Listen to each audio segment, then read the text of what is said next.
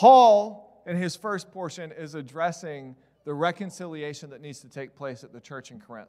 And then from there, he shifts to talking about how a church, a gospel-centered church, should produce a heart of generosity. And he starts comparing the church in Macedonia to the church in Corinth, and ultimately the offering that was going to help support the Christians in Jerusalem. And then this last section we saw, and man, chapter 11 really got me fired up. He gets extremely feisty, and he starts attacking this idea of a false apostolic movement. And in chapter 11, what I really love is he's sitting there and he starts comparing apples to apples, and he says, are they Hebrews? So am I. Are they Israelites? So am I. Are they sons of Abraham? So am I. Are they followers of Jesus? And then he says this profound statement. I could just imagine Paul just getting up in your face. He's like, so are they followers of Jesus? I'm a better one. I'm a better one. And then he lays out for everyone this list of what it looks like to follow Jesus and what he had to go through for the sake of the church. This is in chapter 11. And he talks about 5 times I was beaten at the rod, 40 lashes minus 1, 39 lashes. 3 times I was shipwrecked. 1 time I was stoned. I was adrift at sea. I was hungry. I was thirsty. I was going through all of this stuff, and I was doing it for the glory of God and the church. Now, the reason I'm so passionate about this is where we're going to end today, okay? And hopefully I won't be yelling the whole time because I wasn't planning on yelling at all, but it's happening, so welcome to church.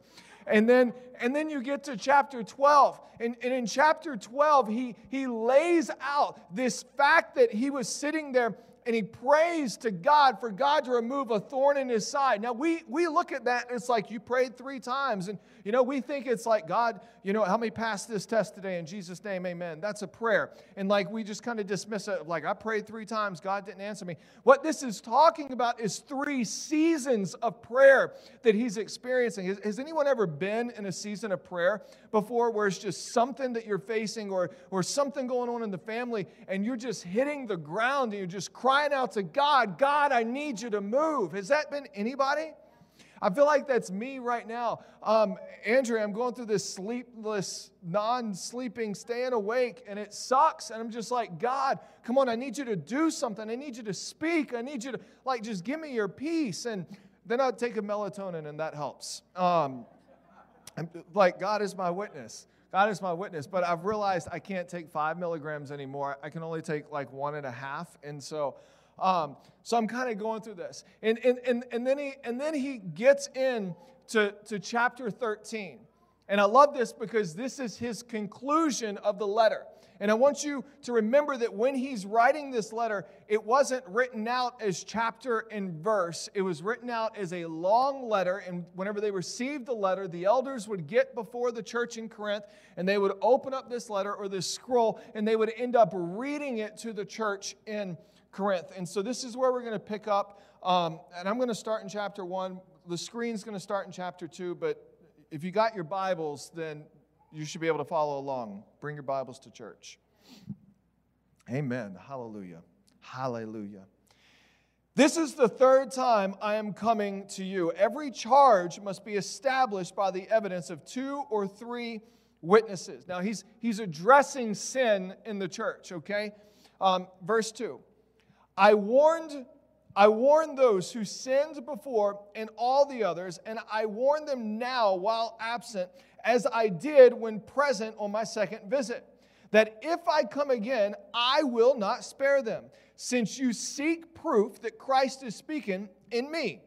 He is not weak in dealing with you. Christ is not weak in dealing with you, but is powerful among you.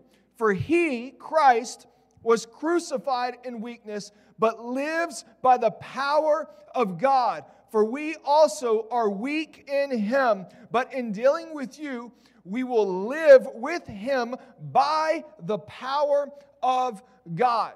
Now, again, he's addressing sin that has ended up creeping up in the church. And he's basically saying, hey, God wants to deal with this issue over here. And let me just say this. I don't get how people don't think that God is not going to deal with the stuff in your heart. Like if we're truly following Jesus and pursuing Him and running after Him, God is going to get in there and He's going to start cleaning the cobwebs out of your closet. And as Carlos Whitaker says, which you should totally read it, He's going to crush the spider too. He's going to crush the spider. And so let me back up just a little bit in chapter 12, verses 19 to 21, give you a little bit of context. And this won't be on the screen, but he says, "Have you been thinking all along that we have been defending ourselves to you? It is in the sight of God that we have been speaking in Christ, and all for the upbuilding, beloved. For I fear that perhaps that when I come, or when I find you, that when I come, I may not find you as I wish, and that you may find me not as you wish, that perhaps there may be quarreling, jealousy, anger, hostility, slander, gossip, conceit, and disorder. I fear that when I come, again, my God may humble me before you, and I may have to mourn over many of those who sinned earlier and have not repented of their impurity, sexual immorality." And it continues on with that. And so he's sitting here saying, church, you've got to deal with the sin issues. You've got to deal, and Christian, if I can say anything to us right now, we've got to deal with the sin issues in our heart, in our lives, the stuff that we just allow in. And listen, I'm not saying you got to be perfect. None of us are perfect. Like, I've got plenty of imperfections and flaws. Just ask my wife. She will point out 100 of them to you. Kid you not. She's not in here today, so I'm going to get in trouble. She goes the other day, she goes, family meetings. So Judah runs up, and Allie's like, yay, which Allie got these new little shoes. They're really sparkly, and they got glitter on them. I don't like the glitter. And she's like, I need everyone's help to start picking up your junk because I'm doing it all, Michael. And I'm just like, and so after the kids go to bed, I was like, hey, what do you mean by this? And she goes, you got home from Israel and you left your suitcase there for 3 days. And I was the one that washed all your clothes and put it away. You take a shower, you leave your underwear out and the towel on the floor. And I'm just like, look, I went through deliverance for this whenever we first got married. And so this is like an old sin habit that's kind of crept back up. Anyways, that's one of my imperfections. I guess I'm a messy person. It's okay, Michael. Thank you. There is grace for that. But what Paul is saying here is God wants to deal with your sin, and he's about to get into it a little bit more. The other thing that I think is important for us to recognize is that he, Christ, was crucified in weakness, but he lives in the power of God. Therefore, we are weak in Christ, but in dealing with you, we will live with him by the power of God. And so here's kind of the best way to describe this, all right? Jesus says, blessed are the poor in spirit, right? Yep. Blessed are the poor in spirit. There has to be this part of our lives or this attitude or heart posture that you don't have it all together. And because of that, we need to rely on God. I am weak in my flesh. Like, literally. And you are too. And if you're sitting here saying you're not weak, then you're just full of yourself. But like, I am weak in my flesh. But because of what Jesus Christ has done, I can walk in the authority and the power of God that he's given me.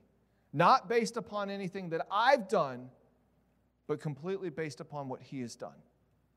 And so it's important for us to understand this.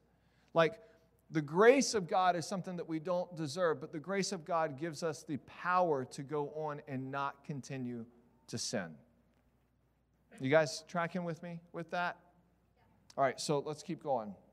Verses 5 through 8. And let this just be reflective, all right? Examine yourselves to see whether you are in the faith. Test yourselves. Or do you not realize this about yourself, that Jesus Christ is in you, unless indeed you fail to meet the test. I hope that you will find out that we have not failed the test, but we have prayed to God that you may not do wrong and that we may appear to have met the test, but that you may do what is right, though we may seem to have failed. Verse 8, for we cannot do anything against the truth, but only for the truth. We cannot do anything against the truth, but only for the truth. And so I love how he starts out right here. He says, I want you to examine yourself. I want you to examine yourself. James, the brother of Jesus, whenever he's writing the book of James, he references about getting in front of a mirror, right? Getting in front of a mirror. And I think sometimes we need to allow ourselves, spiritually speaking, to get in front of a mirror and to look at the imperfections that we have so that we would rely more and more on Jesus Christ in our lives. Examine yourself. And so I started thinking, I'm like, well, what does this look like? Because I think the tendency is for us to compare our spirituality next to our neighbor. Or us to compare our spirituality next to our best friend. Like, I'm going to pick on Nathan for a minute. If I compared my spirituality next to Nathan's, right? What would that look like? Well, obviously, I must be doing better than him. That's a joke. It's a joke. It's a joke, right? But I'm using that as an example. See, oftentimes we do that and we find ourselves in this comparison with each other, and we think that if we read a little bit more, we pray a little bit more, or we do X, Y, and Z, then we're going to be better, right? We're better than everyone else. And I might just throw this out there that's pride, and pride goes before the fall, according to Scripture. Our standard is simple, the Word of God. The Word of God. And so when looking at this, if the standard is the Word of God, the standard of holiness, the standard of righteousness that God calls us to is the Word of God, then what does that look like for us?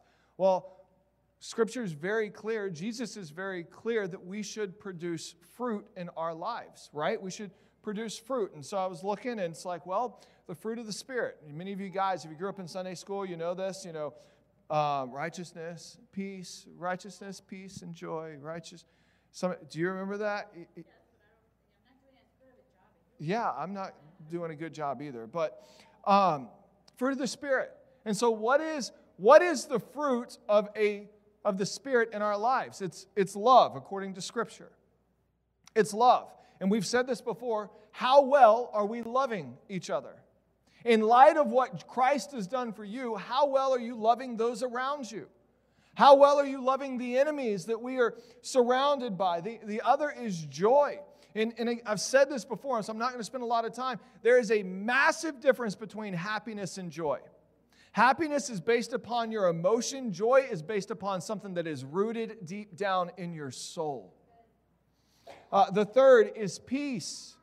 And so let me give you a prime example. I'm, staying up late. My mind's racing and thinking. We've got a building. I've got this issue. I've got that going on. And what about this? And am I a horrible father? And all of this stuff is running through my head. If I've got anxiety, then something is off track right here because I'm not experiencing the peace of God that surpasses all understanding and protects my heart and my mind. Right?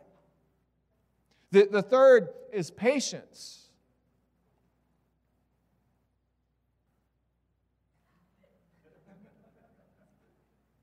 Have you ever seen me drive?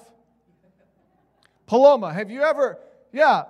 Paloma rode with me. We were headed, it was me, Marissa, and whoever else. We were headed down to the city, and I'm just sitting there, and I'm telling you, the Holy Ghost came over me. It was not the Holy Ghost. And it was like, you moron, I cannot believe. And so I'm sitting there yelling, and Paloma's just like, I thought you were joking about your road rage and your anger. And I'm like, oh no, you get out of my way. Like, patience, which by the way, it took us like an hour to go a mile, and I was super ticked off. And God obviously is bringing progressive sanctification in my heart. Okay, I just want to throw that out there. Come on, there we go, Jerry. But patience. How patient are we with other people? He doesn't stop. He says kindness, gentleness. How kind, how gentle are we with other people? Generosity. Now, this is something that a lot of times we as Christians just want to skip over. But generosity is a fruit of the Spirit. Generosity is a fruit that is produced in our hearts that should boil out in light of what Jesus has done. Faithfulness. Faithfulness. And then the last one, self-control. So I think we can just take that right there. Right there. You know, examine yourselves. What am I examining myself with? The fruit of the Spirit. How you doing? And listen, we're all going to have areas. Obviously, mine is patience. It is patience. Would you agree that, like, I'm telling you, I am so impatient sometimes. I need to grow in that, which means I need to trust Jesus more and more. And then he says, test yourselves. Test yourselves. And I want to just ask you two questions. And this is for you to decide, for you to answer. This is how you can test yourself. Is your relationship with Christ leading people to Jesus? Or is it leading people away from Jesus? It's one or the other. Bottom line, it's one or the other. And if you're not leading people to Jesus, you're not meeting the test. You're not going to pass the exam. And I hate to say that, as blunt as that is, are we leading people towards Jesus, or are we leading people away from Jesus? Verses 9 and 10, he says, "For we are glad when we are weak and you are strong. Your restoration is what we pray for. And for this reason, I write these things while I am away from you, that when I come, I may not have to be severe in my use of authority that the Lord has given me for the building up and not for the tearing down." And so he says, we're praying for your restoration. And we're praying that you would get a hold of this so that we can continue to build each other up. And then verse 11, finally, brothers, rejoice. Aim for restoration, comfort one another, agree with one another, live in peace, and the God of love and peace will be with you. Now, I want to break that down for a few moments. Rejoice. Rejoice. Well, what am I rejoicing in? We should be rejoicing in the cross and the powerful work of the cross that was demonstrated for us, so that we could be transformed. Then he says, aim for restoration. Now look, I'm going to make a very bold statement here, and if you've grown up in church, maybe you've heard this before. The church is horrible at restoration, at least here in America. I'm going to say it's horrible at restoration. And I don't know of any other organization in the world that when someone is wounded, they continue to beat the wounded up. Someone falls from the grace of God, someone commits a sin, someone gets caught in whatever, and what do we do as a church? We just start kicking them. We cut ties with them. We run away from them. We whatever it looks like, we are so quick to just, we're done. So quick. I've seen pastors fall over the years. I've literally knew a children's pastor who his wife committed an affair, and he lost his job, and then they got kicked out of the church, and they had to go 5 hours away to find reconciliation and healing and restoration for them. And another church paid for it. And I'm just like, that blows my mind. Like, what about the part where Jesus is, I came for the brokenhearted? What about the part where Jesus said, I came for the sinners and the prostitutes? What about that part? Now, do we need to stay that way? Absolutely not. We should continue to be transformed into the likeness of Christ. But man, sometimes we fall. Like, we see it, it's okay for Will Smith to slap Chris Rock and the entire internet ends up blowing up, and a week later we're all good about it and everything else.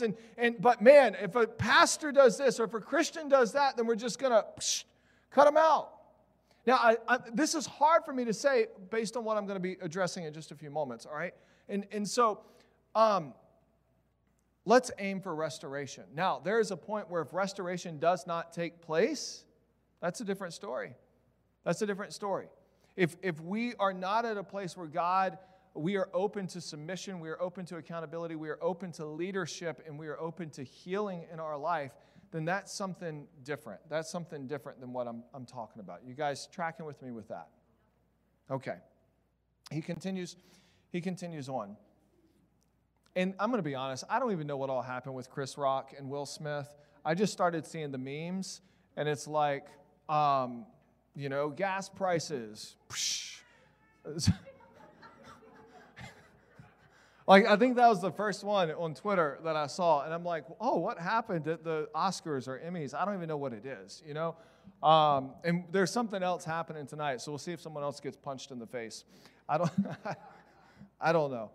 Aim for restoration. Comfort one another. Comfort one another. Let's be that church that comforts one another. Let's be that church whenever our brother or sister is struggling, we are encouraging them, we are lifting them up, and we are holding them together. Live in peace. Imagine that. We're supposed to live in peace. We're supposed to live in peace. The internet, that's all I'm going to say. And the God of love and peace will be with you. Will be with you. Rejoice, aim for restoration, comfort one another, live in peace, and God is going to be with you. Now, he continues on. He says, greet one another with a holy kiss. Don't start kissing people, all right? I'm just going to say that. In this church, if you start doing that, we're going to have another conversation. But greet one another, all right? So culturally, context, and they didn't kiss on the lips. It was always like on the cheek, If you ever meet like a true Italian family, and they're just like, oh, it's so good to see you. Mwah, mwah. And, that's kind of where it is. All the saints greet you, in verse 14, as he wraps this up, in the grace of our Lord Jesus Christ and the love and the fellowship of the Holy Spirit be with you all. Be with you all. I love that. Now, I want to take a moment and just kind of just talk about something that's, I would say, close to my heart, and I don't want to spend a ton of time on it, okay?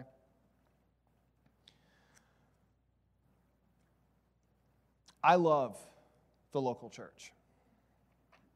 I love the local church.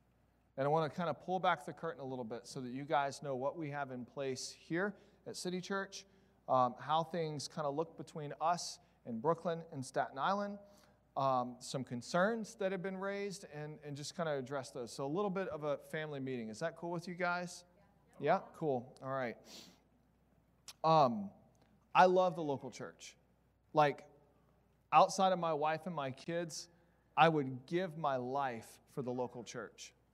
It has been an extremely difficult 2+ years since the start of the pandemic. I'm telling you, before the pandemic hit, it was like all cylinders were hitting, kicked off a building campaign, finances were great, praise Jesus, hallelujah. Gold dust was falling down, or whatever you want to, interpretive dances were happening. That's a joke. And then the pandemic hit. And with the start of the pandemic, you started seeing pastor after pastor after pastor after pastor falling from grace, falling and being entangled into sin because of one reason or another. Their pride got in the way, or they became money hungry, or they never dealt with some issues that maybe they had growing up between their parents, or the pandemic hit them and they were trapped and they're used to being in front of people for affirmation, and so they turned to a bottle, or you just started seeing one thing after another, after another, after another. And every time something comes out, man, it stings. It stings. And Nathan can tell you, because I had this conversation right whenever the thing started happening, the conversation started happening with Res Church and City Church and what that looks like. We were driving to the city, and I was telling Nathan, like, God is my witness, I am petrified of me getting caught into a place where sin creeps in and I let my guard down. Because there's too much at stake for the gospel. There's too much at stake with humanity, right? And then recently, and this is where I want to address a few things. Recently, as you guys know, Hillsong just came out, not Hillsong, the Discovery Channel, Discovery Plus just came out with a documentary on Hillsong Church. And then with that, Pastor Brian Houston was caught in some legal issues, and then he resigned the night before that this took place, as well as Sam Collier ended up stepping down and essentially replanting the Atlanta campus of that as another one. And then last week, Pastor Terry Christ retracted Hillsong Phoenix, and they're like 27 locations, or however many they have. It isn't that many. It's like 8 or something. And just kind of pulled out. And so I watched the documentary. Now, there's a few things I want to say about it, and how does this relate to us? And if you don't know this, I just want to quickly address this, and then I want to talk about a few things we have in place here, okay? In 2016, God kind of placed it on Christy and my heart to apply to be a part of the Hillsong Network. I love Hillsong. I have a lot of respect for them. I loved what they were doing. I love how they did church. I mean, you guys that have been to City Church, you know that in a normal setting, we've got smoke and loud music and jumping up and down and all that stuff. A little different now, but I love church like that. It's fun. I enjoy it. My kids enjoy it. So ended up teaming up with them, and we got accepted as a Hillsong Network church, and I was really excited about it. And through this process, I've been able to meet a lot of people in the Hillsong culture and in the Hillsong staff, okay? I met Todd Cruz, who was the campus pastor of Hillsong NYC. He was directly under Carl. I met some of the other team down there at Hillsong NYC, was always communicating with the network director, Bridget, for the United States. And then Kristen and I got invited to go to Israel with them, and I met Andy Hopkins and Naomi Hopkins, who I love dearly. And to see what has taken place over the past couple years, it's broken my heart. It has absolutely broken my heart. And on top of that, you've got all these other scandals that are creeping up in the church, not just with Hillsong, right? And so where does this leave us? Where does this leave us organizationally and in relationship with them? And so I sent an email out to the elders this past week, and just so you know, the consensus is that when our membership is up for renewal in August, we will not renew with Hillsong Network starting in August, unless obviously there are some drastic changes and things in place with accountability. And I love what Pastor Terry Christ said last week, addressing his church, is there's just too much broken trust right now for us to continue on. Now, Paul's very clear whenever he's writing about, if you don't deal with this, God's going to expose. If you don't deal with it, God's going to expose. If you don't deal with it, God's going to expose. He even says, turn them to the devil or turn them to the wolves and let the wolves deal with them. So it's pretty harsh words, right? Now, I'm not saying we need to take Brian Houston and throw him in a den of wolves, right? I think that he is very repentant, remorseful and stuff. But long story short, it's been a heavy decision, and it's been something that's been weighing on myself, and I think Christy can tell you, now that she's in here, I can love you, honey, I can talk about you. And so it's been something that's been weighing down. And it's also caused me to really reflect back on who we are as a church community and what's going on here locally. And so one of the things I want to address about the documentary, that the documentary was 100% false with. 100% false with. It disgusted me. And there's a lot that was true in the documentary. There's a portion on episode 2 or episode 3 where one of the college students started talking about the application process to work with children, to work with kids. And every student had to go through an application process, all right? So this is, parents, I'm addressing you right now. And one of the things she said is you have to do a background check, which is pretty standard, but then you have to do an interview, and that the church needs to know about any domestic violence abuse, any drug use, any sex outside of the context of biblical definitions and marriage, and all of this stuff. And then she said that the church was using this to kind of weed out who can be on stage and who cannot be on stage, and I can't really speak to that. But her argument against how the church handled kids' ministry made me sick. Because these are kids that we're dealing with. These are kids that we're dealing with, and I love kids. And it is our duty and job as a church to protect the kids. And so just so you know, if you apply to work with kids in City Church, you're going to have to fill out a background check. You're going to have to fill out a questionnaire. And the questionnaire is not, do you love Jesus? The questionnaire is, have you experienced drug use before? Have you ended up, sex outside of marriage? Have you been involved in pornography? Have you been in... And the reason we're doing this, number one, is because our insurance company mandates that we do it in New York State. Like we do it with teachers, why can't we do it with volunteers? Because they're working with kids. The other reason is because we don't want someone to get in there who's got a background that we don't know about and start teaching the kids, and God forbid something happens. And so we're like, and that's one of the things that in the video I was just like, this is trash. It's trash. And I'm here to tell you, if you want to work with kids at City Church, we love our kids too much to let you get by with the cheap interview process. We care about the next generation. And it will be on my dead body that something happens like that in this church. Especially with my kids. I'm getting a little fired up, all right? So, come volunteer for kids ministry, there is a process. With Jacob and Chelsea, like we did background checks. We had him fill out questionnaires. He had to disclose a bunch of information to us. Why? Because he's working with kids. He's working with kids. And so that's something a little off-putting. I got a little fired up, and maybe it's because I love kids and I've seen abuse happen in church, and I never, by the grace of God, we have never seen that happen here at City Church. And I do not want that to ever happen. It will break me. It will break me. Because that's the future of the church. That's the future of the church. Now, there was some other stuff that was said about Brian's father. I can't speak to that. And a lot of that I can't address. I don't have enough knowledge or understanding. But where we are as a church, and now I want to talk about what we have in place, all right? And I promise you I'm wrapping up. Marissa, this is the part where you can come make it spiritual. What was I going to say?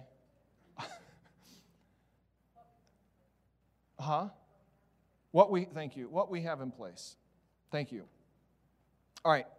One of the things I think we can all learn from this is we do not want to build a church based on the culture of one person. It's not about me. This is why I love what God is doing in our community. Because if I wasn't here right now and Tony didn't throw his back out, y'all pray for him, Tony would be up here preaching to you as an elder of this church.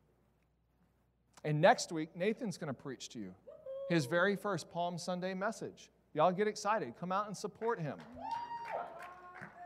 If it's not good, you're not preaching again.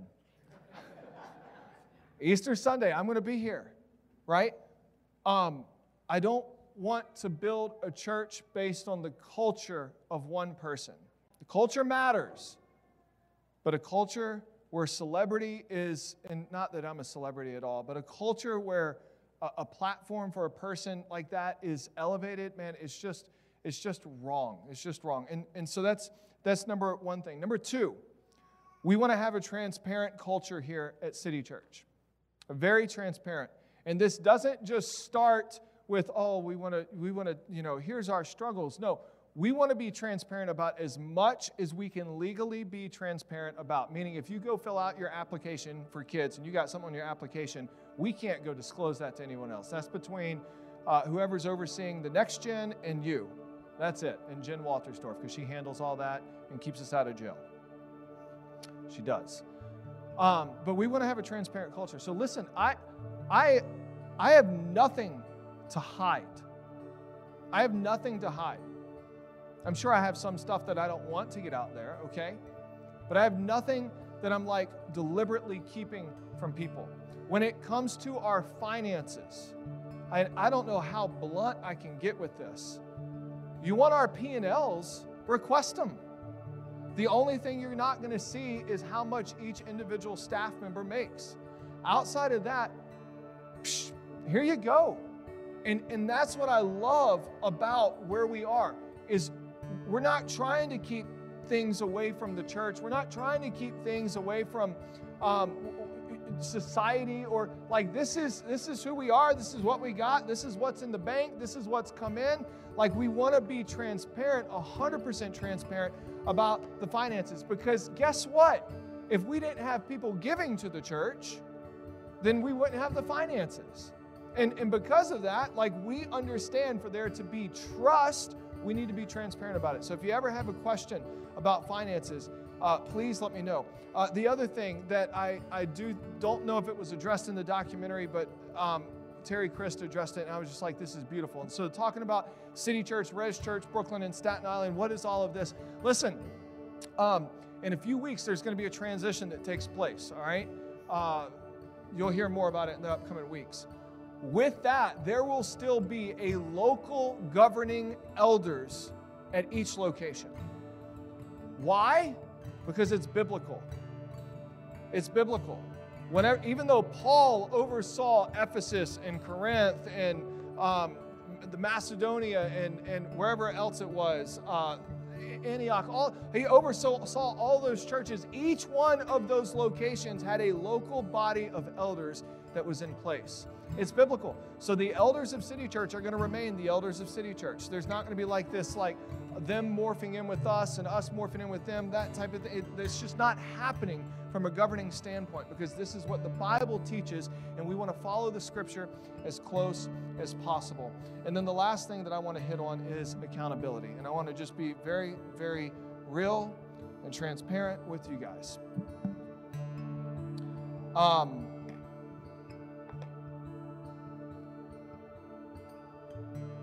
I desire that everything that takes place in our church is ran through the lens of accountability. This goes financially. This is why Jen Waltersdorf is amazing, because it's like, Jen, let's do this. It would be a great idea. And she's like, Michael, we can't do that because it violates IRS code 9237.652. And if you end up doing that, then you could get fined and go to jail for 17 years of your life. And I'm just like, all right, let's not do that, you know?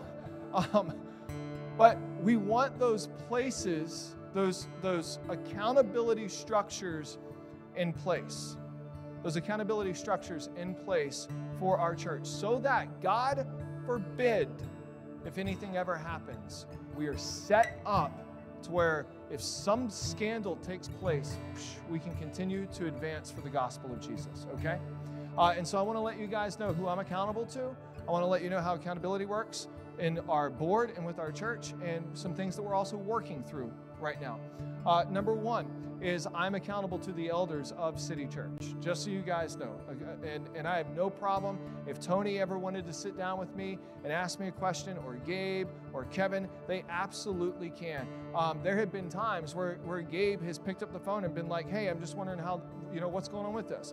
The other thing is we have a board of directors. I literally had someone on our board of directors call me this past week, kid you not, picked up the phone and was like, hey, Michael, this is a silly question. I know you've been traveling a lot lately. I'm like, yeah, I have been traveling a lot. And he's like, all right, I want to make sure that this isn't on the church's dime and that this is coming out of your personal expenses at City Church.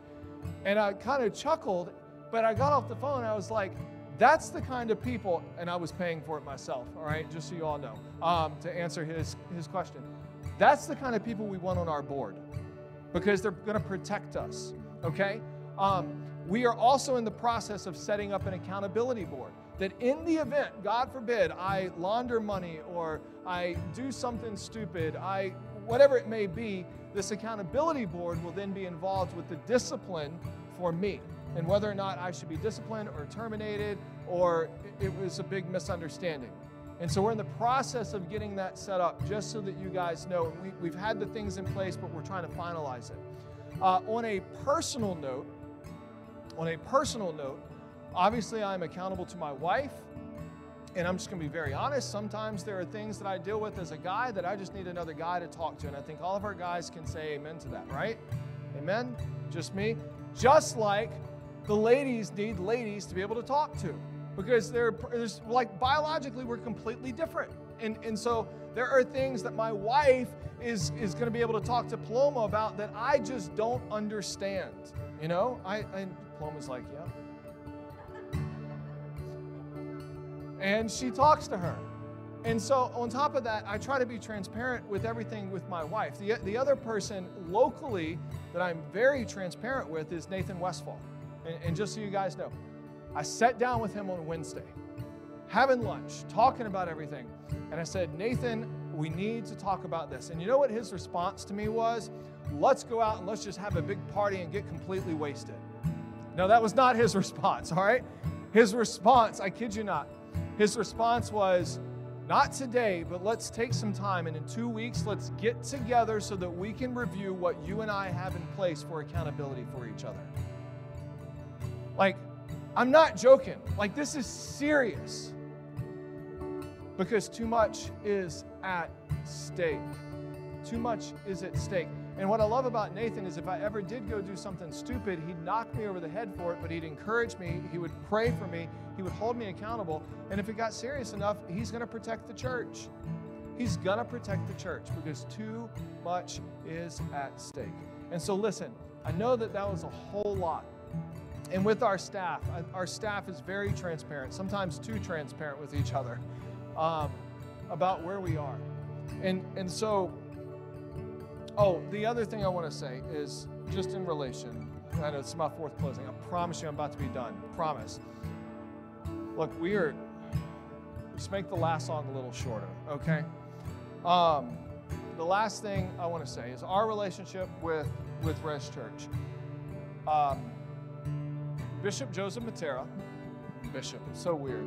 Joseph Matera is soon going to be transitioning to an apostolic pastor role, which is, it's in the Bible. Maybe not the word apostolic pastor, but an apostolic role. I will be involved more with Res and with City as a lead pastor. But I love Joe and Joyce Matera. And I know some of you guys have gotten a chance to meet them. Some of you guys have not. You will see them up here very soon. I love them. And he's like a dad to me. And I don't know how else to put it. And so if I need a good, swift kick in the butt, I just let Joe get a hold of me for a few minutes. And then he's like, all right, let's do some MMA stuff and jiu-jitsu, and I'll take you down. But they love God. They fear God. We may see things differently because of a generational thing, but they love me and Christy, and they love City Church, and they love Res Church, and they love what God is doing through all this. And so I'm saying all this to say, guys, my heart has been heavy because of what has come out recently. My heart has been broken because of what has come out. And as a pastor, I want to protect our church from that ever taking place here at City Church or in Brooklyn or in Staten Island. And if you ever have any questions, it may take a few weeks for us to be able to sit down and talk. Ask Micah, he can tell you. But we'll sit down and we'll talk. We want to be transparent with you guys because we're in this together, and the gospel of Jesus Christ is far too important for sin to get in the way and destroy the church. Amen? That's my message. Let's stand. And I went 20 minutes over today. I'll get yelled at tomorrow, but I won't be doing this spiel next week. Nathan will. Father, we just thank you. God, we thank you for your love. And God, I thank you for your grace. And Father, I just, God, we pray for Hillsong. God, I pray as they walk through this transition and what they're experiencing, Father. God, I pray for Christian down in NYC and his entirely new staff. God, that you would just be with them. Father, I pray for Andy and Naomi, that you would just comfort their family. Father, I pray for the church as a whole. That, God, we would find ourselves falling more and more in love with your scripture and more in love with holiness and more in love with community and accountability and pursuing a growing relationship with you. And that, Jesus, nothing would be held back from your church, God. Father, in our weakness, you make us strong. In our brokenness, you take it and you turn it from ashes into beauty. And so, God, I'm asking that for the global church, you would do something that takes the global church from ashes to beauty. That you would take us as broken vessels and build us as jars of clay that could be vessels of your glory and vessels of your kingdom, God. Father, I thank you for this church community and their love for one another, our desire to be transparent and to be held accountable, and that, God, we will continue to run after you as a church. And Father, I pray that this Easter season is a shindig celebration here at City Church, and that you do something awesome as we gather for the first time on Easter, Resurrection Sunday, in 3 years. In Jesus' name,